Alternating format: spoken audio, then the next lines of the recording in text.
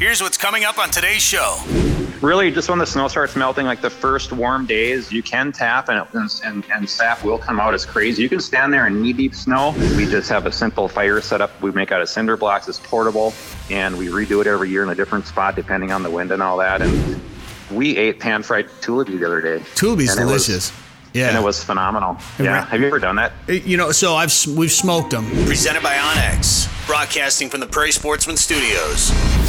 This week's show is brought to you by Otter Tail Lakes Country. Go to OttertailLakesCountry.com. Show off your pride for the outdoors with new gear from the Sporting Journal Radio store.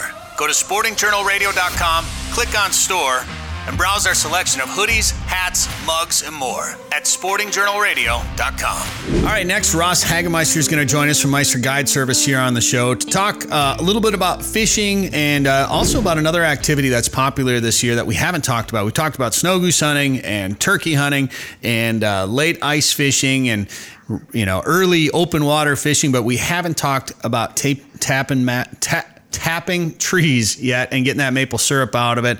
And Ross, thanks for coming on the show. Sounds like you've been busy making that sweet stuff lately.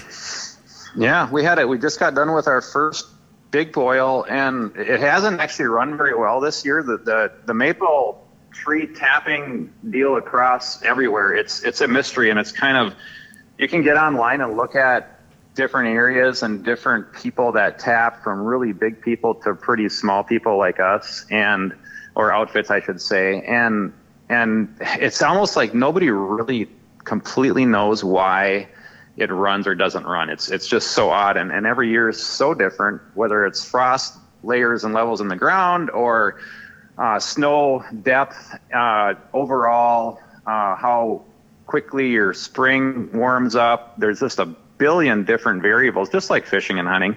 And so it's always a guess, which makes it fun. But also, like this year, we just haven't had a really great run. So we bought more taps this year. We kind of saw it coming. You could kind of feel it wasn't going to be great because we're so warm so early. So we took a guess and got some more taps. And long story short, we just finished boiling about 330 gallons of sap in one time. And that took about 53 hours to do that. And wow. So the point is that it's kind of it gets pretty tiring. You got to, if you lose track of it and let it go too long, you'll scorch the whole thing. And then the longer into it you are, the more invested you are.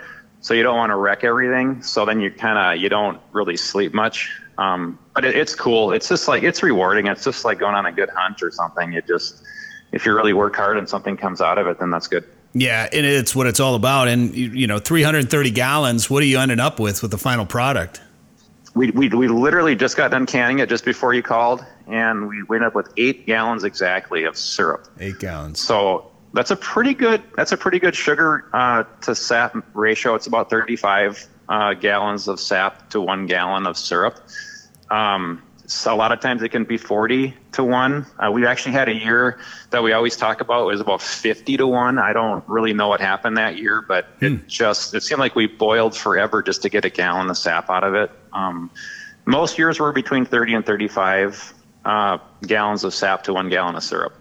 You're in Otter Tail County. Obviously, yep. People listening to the show are all over the region, so their temperatures vary a little bit. But what do you look for? Temperature-wise, when you say, yep, it's time to go check these trees? Really, just when the snow starts melting, like the first warm days, you can tap and sap will come out as crazy. You can stand there in knee-deep snow and get sap to come out, but it's really slow. It almost doesn't pay, but a lot of us are just kind of anxious to do it. It's kind of a break. It tells a lot of us folks that tap trees that spring is here. I think it's one of those things. It's like getting your fishing stuff out for opener and all that. So it's exciting, but then you stand there for like 2 weeks just waiting for a bag to get a couple gallons in it, or a whatever you're using, a jug or a bucket. And so there's not really for sure big signs that it's going to start running better is when you lose a lot of your snow. In the snow, you can kind of walk through it a lot easier. And it's only like ankle deep now after it melts down. When you get that nice leafy area ring around a tree, it seems like it can start running pretty well then. But the very best running for us in the spot that we have, we have almost no snow during our best run. So it's basically melted, gone. A lot of the frost is coming out where the ground isn't too greasy anymore. It seems like that's when we get our best run. But we're also on a north-facing hill with a lot of our maple trees.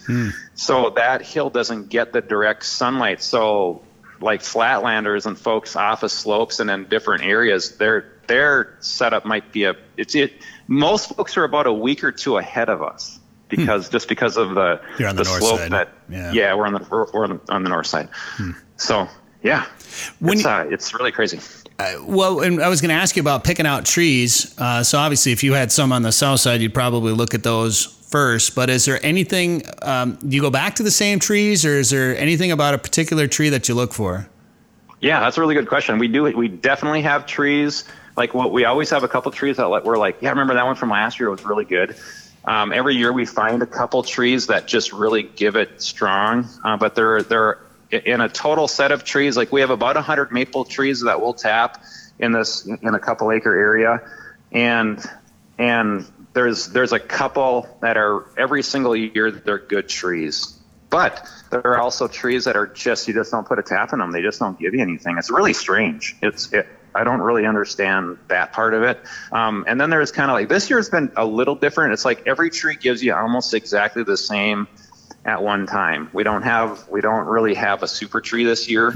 Every tree is about the same. Yeah, it's really odd. You can tap large trees. Oh, I don't know what diameters, but we'll just say a tree about the diameter of a garbage can, which are pretty big old trees. You can tap them 2 or 3 times. The most taps we'll do into a single tree is 2.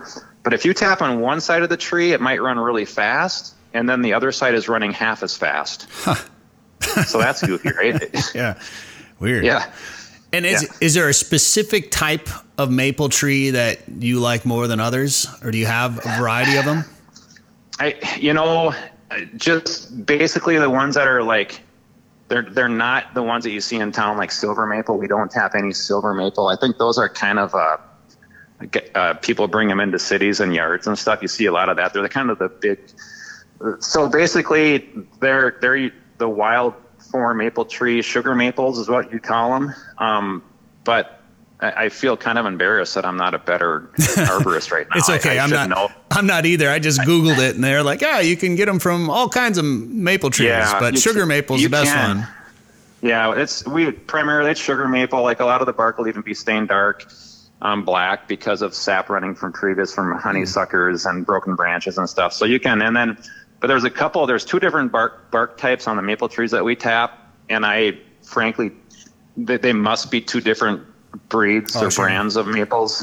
But they're not, like I have friends that live in cities, in urban areas, like the Twin Cities, St. Paul. A good friend of mine lives in St. Paul, in the middle of St. Paul, and he taps the big sugar maples right on the boulevard. Oh, really? That's where he gets his sap from, and it's not the same sap. It's not the same, I'd say, quality of syrup. It's a good sweet syrup, but it's not like what we're getting from Otter Tail County trees. Now, are you just on your own private land, or do you go around? Is there public places you can go do this? No, it's interesting because, and that's a cool question because you're a hunter and an angler and all that, and getting permission is always a thing. And so we do the same thing. We tap from 3 different property owners. We do not have a single maple tree on our property. We have all oaks and basswood and cherry and ash. We do not have a single maple tree in our yard. You knock on doors. We got kind of lucky. We have a series. Our eye doctor has maple trees, and so he lets us tap. And he loves the maple syrup. He benefits greatly, so we give him maple syrup. So a lot of landowners are really glad to let you do it, as long as you give them some. Sure. I mean, it's a really good trade. I mean, what the heck, right? Because it's a lot of work. Yeah, it is a lot of work, and there's always some unique tools involved in the process. And one of the more unique items I've always seen in a sugar shack, or when you're boiling it down or whatever, is the actual pot or whatever that you're boiling it down in. Do you have anything what do you boil it down in? We do have a special pan. You can order sugar or sapping pan, boiling pans online. You can get them really big. you can kind of custom the one outfit that we've gotten our pans from. It's custom. He has like 18 different sizes, and you kind of pick one, but you can also ask him to do it like an inch taller or whatever. He's a maple syrup guy, so he's pretty much got it dialed in, and we have a spout or a valve on ours. When we started out, we had an older pan that actually my great grandparents boiled out of.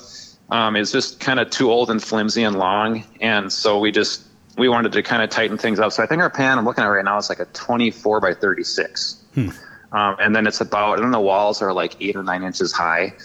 And then there's a 90-degree angle on top so that you don't boil over. It kind of keeps it in the pan. So it's a pretty big space, but we're so small time, Brett. We're like nobody. When you go online and look like hobby class maple tree tappers, they have 250 taps. That's what they consider like hobbyists. We have like 67.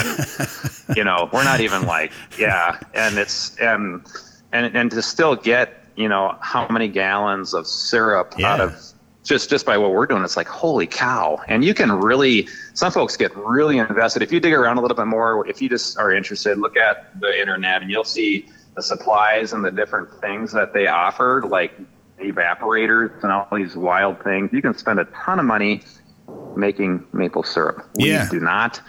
We just have a simple fire setup. We make out of cinder blocks. It's portable, and we redo it every year in a different spot depending on the wind and all that. And we keep an open flame. A lot of sugar shacks have like a chimney that pipes out smoke, and it also helps vent through and add that sort of effect to making a good fire. We just have an open flame. So we take in a lot of smoke and ash in our syrup, which is, you're kind of wondering, well, why do you want ash in your syrup? It really adds a really nice, deep, earthy flavor to our sap. And we've given our sap to a lot of people, and we get like 10 thumbs up. It's a really nice, heavy, rich sap. And we do filter it out. And it is because of the ash and all those things that get in there.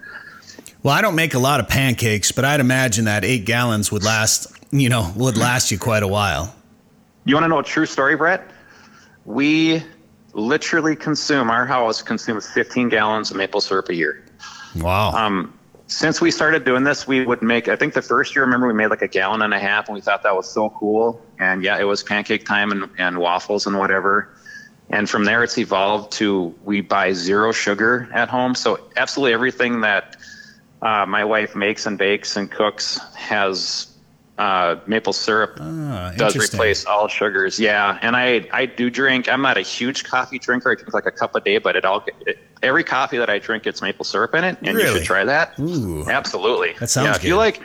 If you put sugar in your coffee, you should definitely put maple syrup in it. You would be like, wow. Then you did. Yeah. It is super good. So everything that we make, like I'm going to make duck tomorrow for lunch. It gets a maple syrup glaze. Oh, yeah. And I caramelize it with the duck breast. And it's just like, it's funny that you said that, Ross, because I literally was just about to say that I will use maple syrup is my secret ingredient sometimes in a waterfowl marinade for a goose. I've done it with sandhill cranes. I don't always tell people that it's in there. It's kind of a secret, and I guess the cat's out of the bag now, but maple syrup is amazing for stuff like that. It is. Yeah, and it's part of our whole like outdoor life and resource and thing. And I'm blessed. I'm a fishing guide, so this is my off season. So it's another fun thing to do. Since I'm not walking, and then the segue into the ice fishing part, I am off the ice now. I have been doing some field testing, and we were doing some Tullibee fishing, and which is another interesting thing that maybe we could talk about next time. But we ate pan-fried Tullibee the other day. Tullibees delicious. And it was phenomenal. Yeah. Have you ever done that?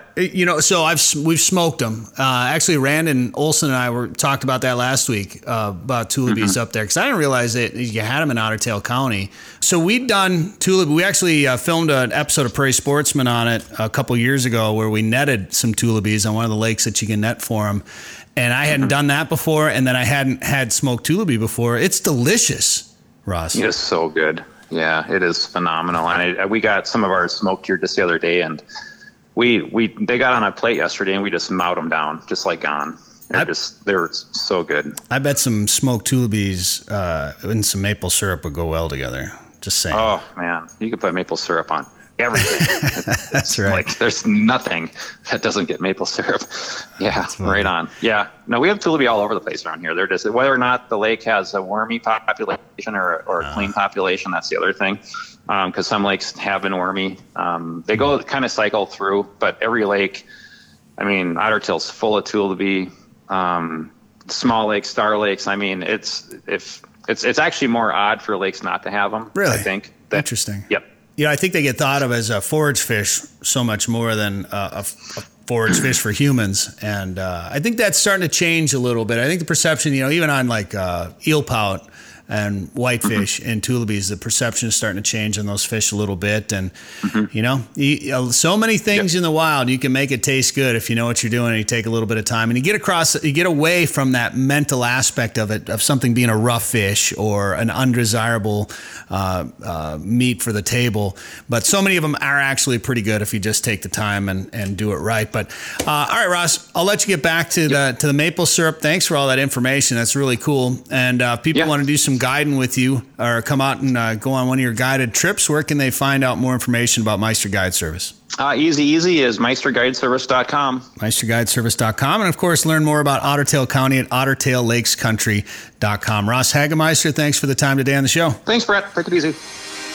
This has been the Finding Fins Fishing Podcast, part of the Sporting Journal Radio family. Subscribe wherever you get podcasts or go to findingfins.com and make sure to like our sponsors. Did you know there are more than 1,000 lakes in Otter Tail County? Yep, and I'm going to fish as many as I can. I'm an outdoorsy otter. Nothing beats a full day of fishing for me. The lakes of Otter Tail County give me plenty of options to lower my boat and snag the perfect catch. Not an outdoorsy otter? No problem. Otter Tail County has something for everyone. You just need to find your inner otter. To find your inner otter, go to ottertaillakescountry.com.